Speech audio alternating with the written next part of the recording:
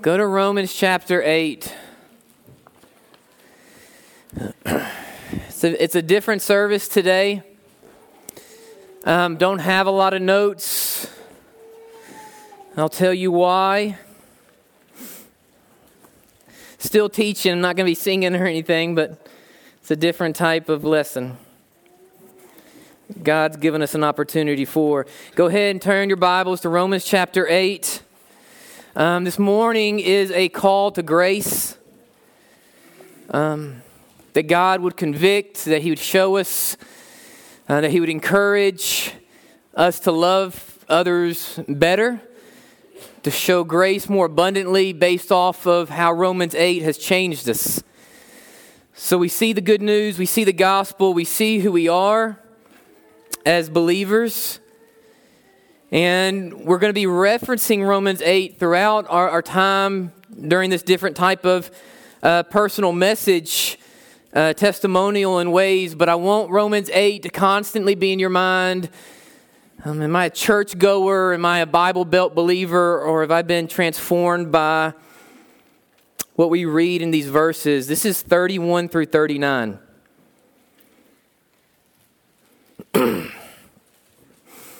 The Lord's word says, "What then shall we say to these things?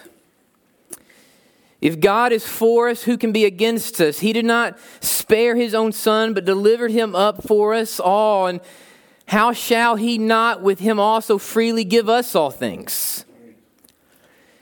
Who shall bring a charge against God's elect? It is God who justifies. Who is he who condemns? It is Christ who died, and furthermore, it is also risen. Who is even at the right hand of God, who also makes intercession for us?" 35. Highlights, do whatever you got to do. "Who shall separate us from the love of Christ? Shall tribulation or distress or persecution or famine or nakedness or peril or sword? As it is written, for your sake we are all killed all day long. We are counted as sheep for the slaughter. Yet, in all of these things we are more than conquerors through Him who loved us." Let's go back and read 37.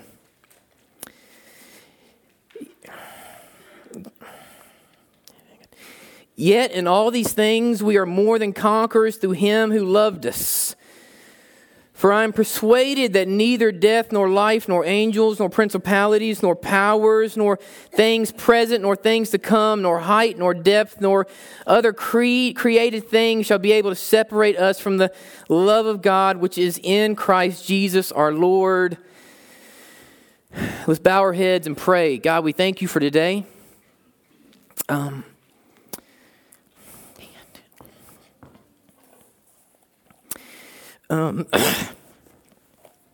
It's been a long week. Help me keep my composure, keep my mind clear, my words strong. Let me cry when this is over, Lord. But be with this service, and thank You for David and our musicians and our praise team and our Sunday school teachers and our church, the building, Your Spirit who lives in us. Thank You for the awesome moment we've already had. Let Your word stand upon itself. All attention off man and all glory be to You. Thank You for Romans 8 and what it does for our lives and our hearts. And I pray that You receive all the glory in the words that I say this morning. In Your precious name, amen. I'm going to try my really, really best not to get emotional. I thought I had it all out of me, and I'm kind of getting teary-eyed for no reason right now, so it doesn't look good for you guys. I'll try not to make this my therapy couch. So this morning, a different message. This is a call to grace, a call to love. This is a personal word from your pastor. So I want you to turn your Bibles. This is the only place you'll be, the only slide that we have. So Celia, no pressure. This is from Exodus 20:12, if you want to flip there.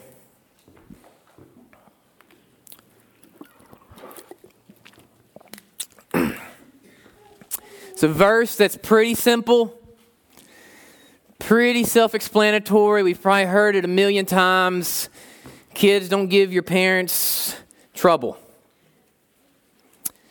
And the fifth command, the only one that comes, or the first one that comes with a promise, God says, honor your father and honor your mother, that your days may be long upon the land which the Lord your God is given you. Now, I am a big believer that the high majority of our time together in Sunday morning, our gatherings, should be really based off a more expository type teaching. And so what I mean by that, I've said this before, I've told you what the word is, and if you're hunting, I don't even know what expository means. It's basically when we go through a book of the Bible and we dissect and we see the gospel that goes through every character, through every sentence, through every verse, through every story, and we start to connect dots that Jesus is very much alive and good from Genesis to Revelation, and you see the bird's eye view and the magnitude of God's goodness. And for how I was raised and probably how you were raised and the majority of the Bible Belt, I believe, is you grew up going to church and this week we're in James and next week we're in John and the next week we're in Exodus and the next week we're in Revelation. And you've heard a lot of Bible verses and you know a lot of traditional stories, but you don't really know how the Bible fits all together. And so we've seen amazing growth here at Eastview because we've dedicated ourselves to such type of teaching. We saw this in Micah, we saw this in Matthew, we saw this in Peter, we saw this in John and Ecclesiastes and Jude and all of these books of the Bible. And the greatest blessing to a pastor and compliment to a church is when people come and they go, man, for the first time in my life, like I'm seeing things, I'm connecting dots, there's lines drawn, like I see it, Hunter, and man, what a beautiful thing. And I see that in so many of your lives. I think that should be 80-90% of everything we do here. Now in that, I think there is room for topical messages. I think in the midst of Matthew, in the midst of Nahum and where we're going, I think there's nothing wrong with 3 weeks of financial peace. I think there's nothing wrong with, hey, we're going to have a month in April where we teach on the family and how to love each other well. I think there's a time and space for that. I think it's helpful. I just don't think it needs to be the foundation of what we do. And in the midst of all of this, one thing that they didn't teach me in seminary and no pastor ever told me, God has revealed this and shown me through hardships and correction and blessings and gifts and maturity and ignorance. I believe that there is a time and space where a personal word from your pastor to you is very important. I think, I want you to hear my words. I'm not putting myself on a pedestal here. That's not what I'm saying here. I think that my position as your pastor, my position, if you're a member here, is extremely important to you. And I don't mean like just the typical, hey, respect the man who's taught. I don't mean that. Even though you should. The link between a shepherd and a sheep, the link between me and Terry and Marty, and the link between me and Joellen and the link between a pastor and a church member, I think, is extremely important. I believe that I will hurt for you guys. And there have been times, guys, where I've resented this church because of it. I'm just going to be real with you. There has been times where I have struggled and I thought to myself, man, I don't know if this is worth it. Like I don't remember a class in seminary being about this. I just remember Old Testament studies. I don't remember in the midst of systematic theology, you're going to struggle for the blessings of your people. I don't remember that chapter. It doesn't exist. But I believe that God will bless me. I believe that God will reveal in me. I believe that I will struggle in life so I can teach and show you the goodness of God. I believe that. So my link to you, I believe, is important. And I believe that it should not be the basis. It should not even be the 10%, but I believe there is a space where I think that God has given me something. He's pressed on me. He's torn down. He's built up. He has revealed in me to pour into you. I believe that happens.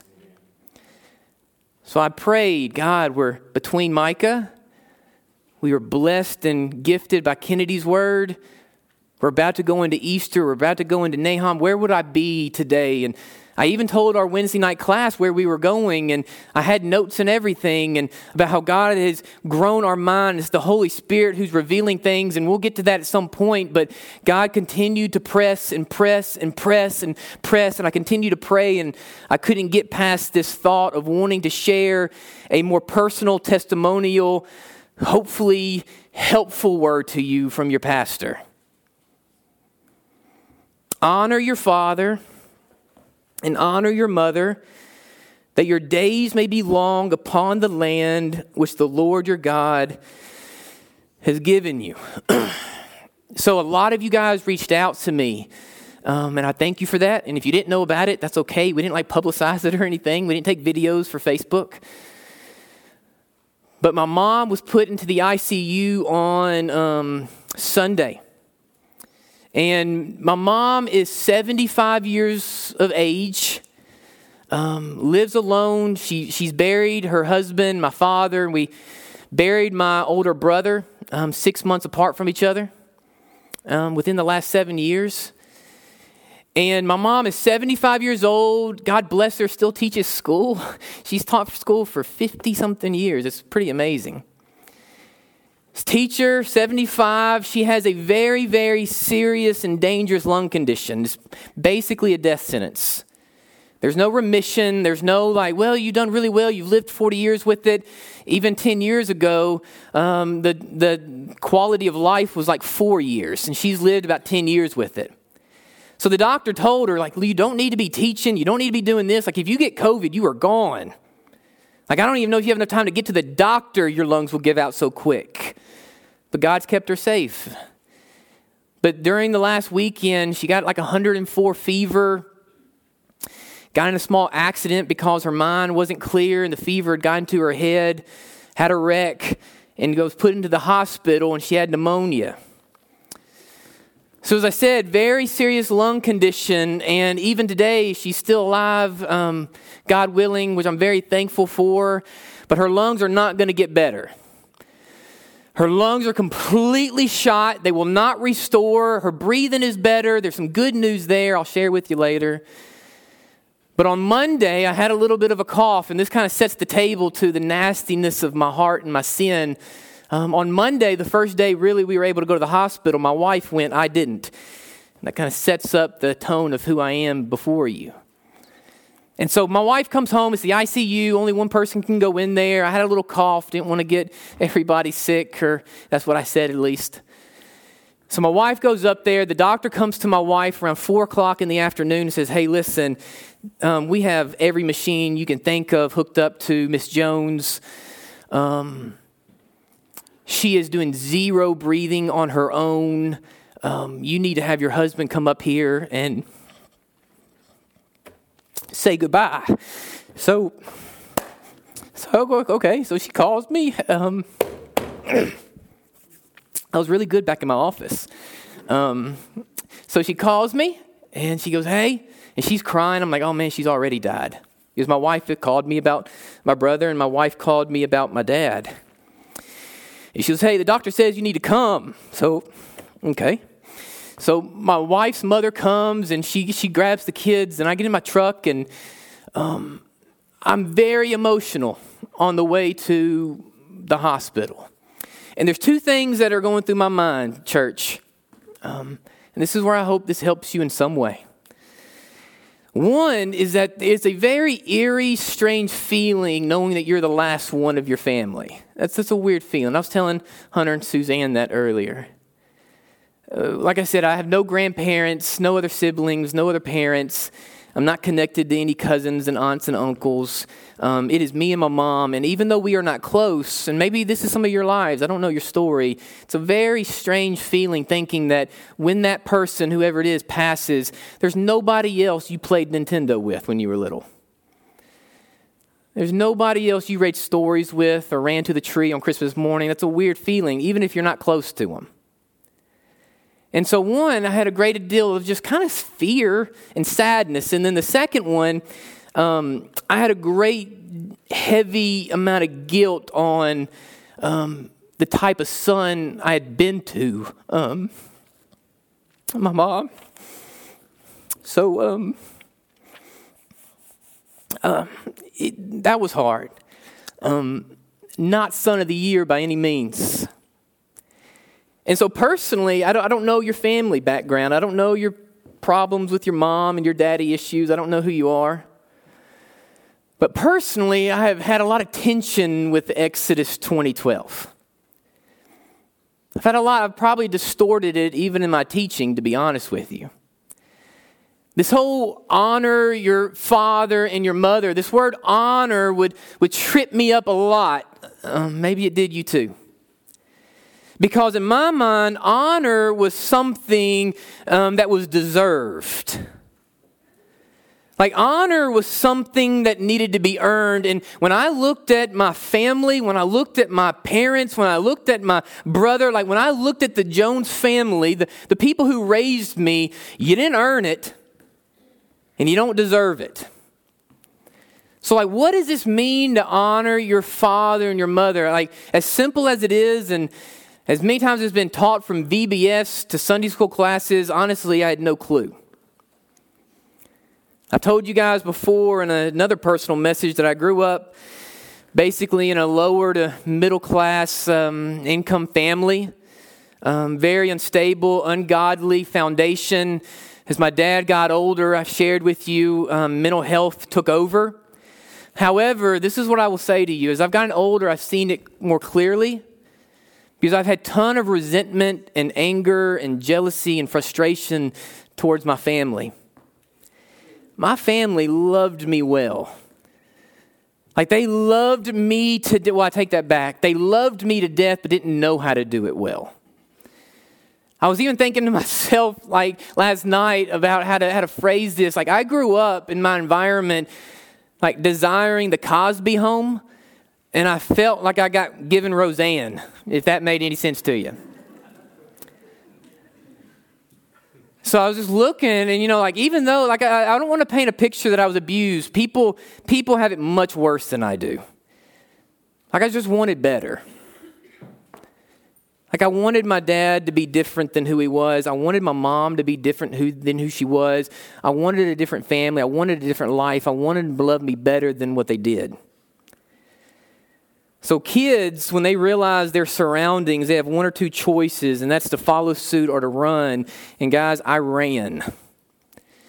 And when I ran and I got free rein to run as fast as I could, I ran away from my family as fast and quick and as aggressively as I could. I basically took the blueprint. I'm going to do it the opposite of everything that I see in you. I don't see great work ethic. I'm going to work my tail off. I don't see confidence. I am going to be strong. I see poor character. I'm going to be character driven. And those are good things. They blessed me and blessed my family and blessed whatever I was a part of. Like strong work ethic and confidence. And those are great things. But in the midst of making a name for myself, in the midst of maturing, in the midst of becoming a man and a Christian and a father and a husband, in the midst of growing up, I invited sin in my life. And what took form in my heart was pride. And what took form in my heart was selfishness. And what took form in my heart was self-righteousness. Like I ran with this new label that I had. This is how 95% of everyone saw Little Hunter Jones. It's like, man, he is really something that came from nothing. That was my label. That was my label from my coaches, my teachers, girlfriends' parents, friends' parents, outside family. They all looked at my environment and then they looked at me and they said, man, you are such a fine young man. And I took it. And I said, yeah, I am.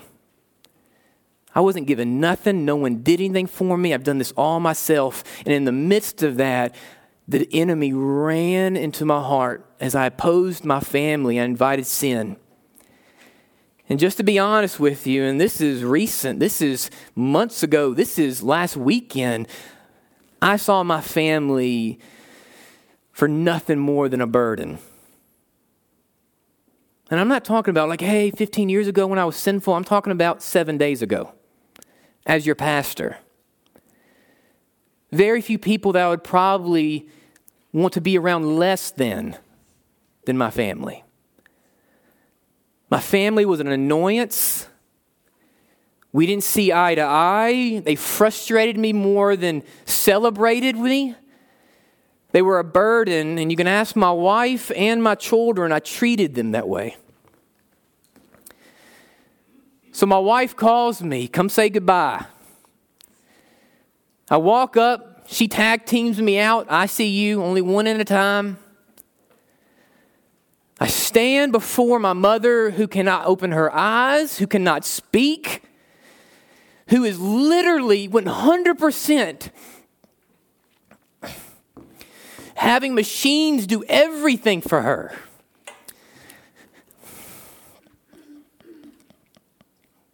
And I stood there, and there was no space for my confidence. There was no space for my arrogance. I had no desire for criticism. I had no desire for jealousy and resentment. There was no space for my pride or self-righteousness. It was just sadness and guilt. I had buried my brother, I had buried my father, and it did not crush me. But as I sat with my last family member in all of my righteousness and all of my sin and pride and selfishness, it flooded me. Guys, you see, self-righteousness will always leave you into loneliness. And if not loneliness, just in the company of other people who are self-righteous. Proverbs 29:23, one's pride will bring him low, but he who is lowly in spirit will obtain honor. I got in the car after cried more into the hospital. And I got in my truck and my family had already gone and I drove home and I was just thinking about just my life and what God was revealing and showing me and what am I supposed to do with this? And I felt awful and I felt like this sinful, awful believer and child of my mom and as she dies. And God made this very apparent to me that our pride, our selfishness and self-righteousness is only a self-reflection of our spiritual immaturity. That all of our judgment, all of our criticism, our refusal to show grace is just spiritual immaturity. I think that's why you see it in so many young people. And when I say young people, I mean under 50. Like the light bulb goes off and we see the Lord and we see ourselves, but we see everybody else. And here comes our judgment and here comes our criticism and here comes our pride and here comes our self-righteousness and we're alone in it. I've taught, I've said, I've read, I've memorized Exodus 20:12. It's pretty simple. Kids, don't be a headache to your parents. But do you know what this word honor actually means in the fifth command? I didn't know this at all. It doesn't mean to admire. It doesn't mean to follow. It doesn't mean to smile in abuse. It doesn't mean any of that. The word admire in the early Greek and Hebrew interpretation literally means to understand the weight of their position. Which in other words is just a calling to spiritual maturity to show grace in a position that you might not fully understand. That maybe my dad was not as awful as I said that he was, but maybe he didn't know how to deal with a father who committed suicide at age 19. And maybe my mom was not equipped to lead a family and 2 young boys by herself. Maybe Exodus 5 is not embrace hardship in an image that you might not like and want to follow. Maybe it is just a challenge and call and command to show grace to a position that you might not fully grasp or have lived in.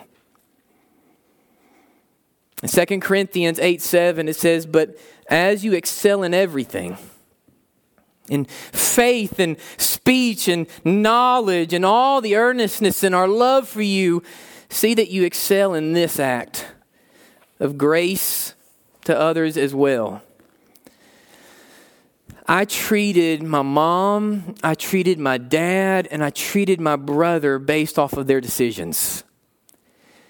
I treated my mom, I treated my father, and I treated my brother based on what they failed to do for me, not based off who Jesus is in Romans 8 and the Spirit that lives within inside me.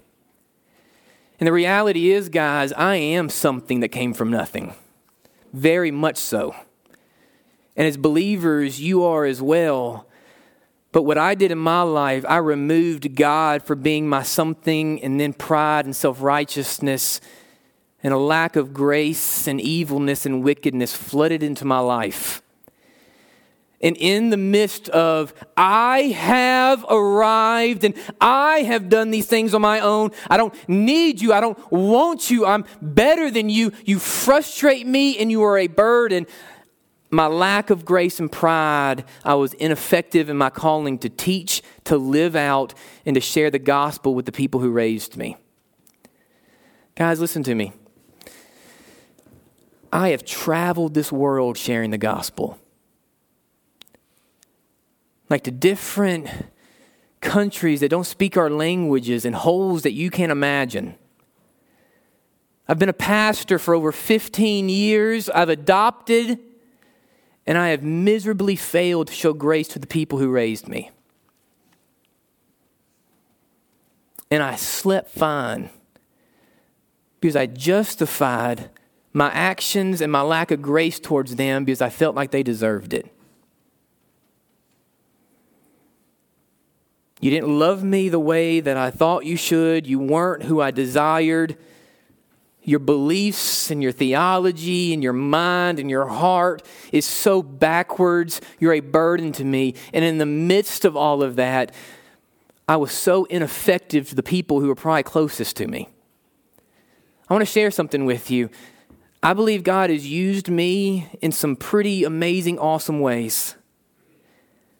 My family has never looked at me in that light. And when I say family, I don't mean my kids and my wife. My mom and dad and brother never saw that light of me. I failed in that area. And I have been given an opportunity, and this is why I want to share this with you. Right now, my mom is alive. I said goodbye on Monday, and I got to see her on Tuesday. She's still alive, and I've been able to love her well. Just to be honest with you, for you guys that have broken relationships, and this same message applies to really any relationship. This doesn't even have to be family and parents, but for any of you guys that have torn relationships, you have friends that are burdened, family that's burdened, children, parent, whatever it is in your life, this has been the best time and the only time I have probably loved my mother well since I was a little child. The last 6 days. I did not take this opportunity with my dad. I buried him beforehand. I did not take this opportunity with my brother. I buried him beforehand. But God has given me an opportunity, and He has shown me grace to hopefully correct my mistakes and to show grace to my mother for the first time in over 30 years. Like, I believe, and not everybody likes these types of messages, and it's okay. But I'm standing up here, you're not. I believe and I desire better for you because I love you. And I believe that this link is extremely important. And I believe that God will show me things to be faithful and to show you. I've miserably failed in that area. But God has given me grace. And He has given me an opportunity to love my mother well before I bury my last family member. I do not want you to stand above graves, self-righteous and lonely, prideful and destructive. And our refusal to honor, consider, and to show grace, just showing our family, showing our friends, showing the Lord of our lack of depthness in how Romans 8 has actually infiltrated us. Scripture tells us that people will see that God is real in how we treat others. My family never saw that. My wife saw it, you saw it, people in Haiti saw it. My mother, my father, and my brother never saw it. Scripture tells us that we are to be image bearers, to be light bearers, that we should show grace because we have been given grace. Last night and I really didn't want to give this message. I told my wife in bed last night at 11 o'clock, I really am uncomfortable and don't want to do this. And my wife encouraged me to continue, and mostly because I had no other notes. I turned all the lights off last night. I don't know who you are, and this might fall on deaf ears, and I don't know your situation. But I have fought my parents and my family for more years than I haven't. And as my wife was in bed and my kids were in bed and I was turning off all the lights, locking the doors,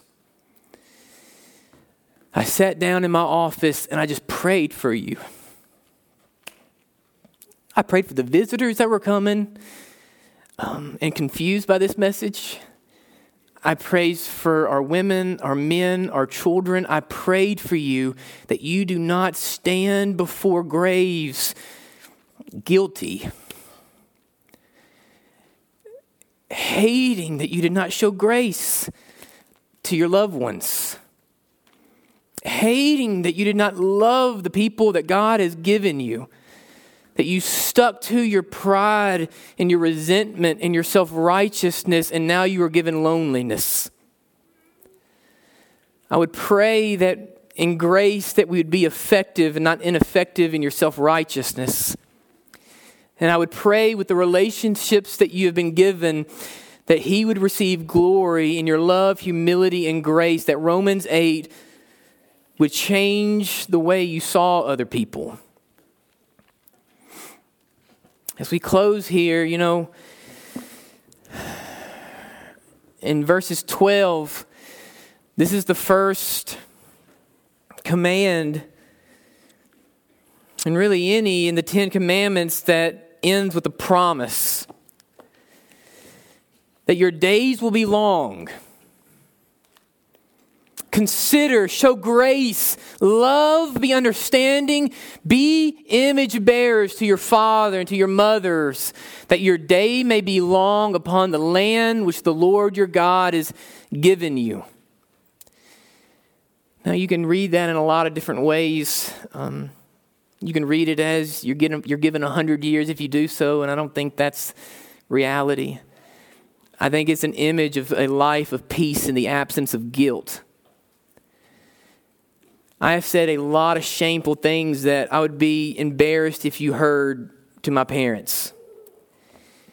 And yesterday, Saturday afternoon, I was up there by myself with her. She can't open her eyes and she could barely talk.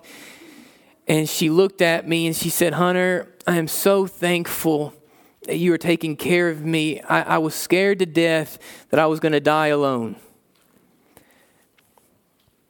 And she said that for a few reasons, because it's a scary moment that she's in, but also because I probably gave her the impression that I wouldn't be there. And in that moment, as I said, church, all of my sin and my pride and my hurt feelings and my frustration and my upbringing, all of my resentment and criticism and pride and self-righteousness, all of it was gone for the first time in my life. 40 years old, first time in my life, I wanted to be there. And that's weird.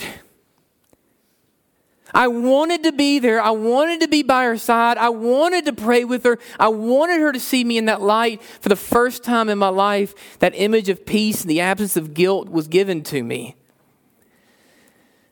As we pray here, the image of Romans 8 of who Jesus is, how His Spirit has transformed our lives, is literally how we define hope and grace and mercy. And our understanding of Romans 8 and 1 Corinthians, the gospel, is how we treat others, how we show grace to the people around us. As I pray for whoever that relationship is in your life, find the altar, find a phone, get in the car before lunch. Love the people God has given you well. Love the people who God has given you well. Not because they've earned it. Not because they deserve it. In the same way, in the same light, we have been given grace, so we desire to give grace to others. Bow our heads.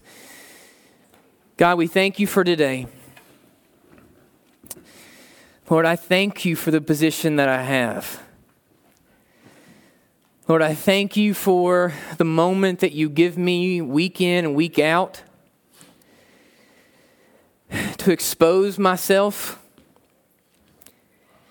in my strengths and then also in my nastiness. Lord, I fail daily and I want this church to see it. I love them and I pray that your creation in me, that I live a life for them to follow, but I also want them to see my imperfections. I want them to see my nastiness and wickedness in which leads to repentance. I want them to see this. There's enough broken relationships in this room to preach a revival on. For the people that live in burdensome relationships and broken ties, in loneliness and resentment and anger, let us consider grace. Let us consider the grace which has been poured in freely to us as born again creation so that we can pour the same grace into the people around us. Because we did not earn, we do not deserve, we love people the same. Forgive me for all of my sin. Forgive me for all of my failure. Forgive me for all of my ineffectiveness. Keep me strong. Be with my mother. And thank you. Thank you for the moment. Thank you for the moment, even if it's for a day. Thank you for the moment you have given me personally to love her well. In your precious name, amen.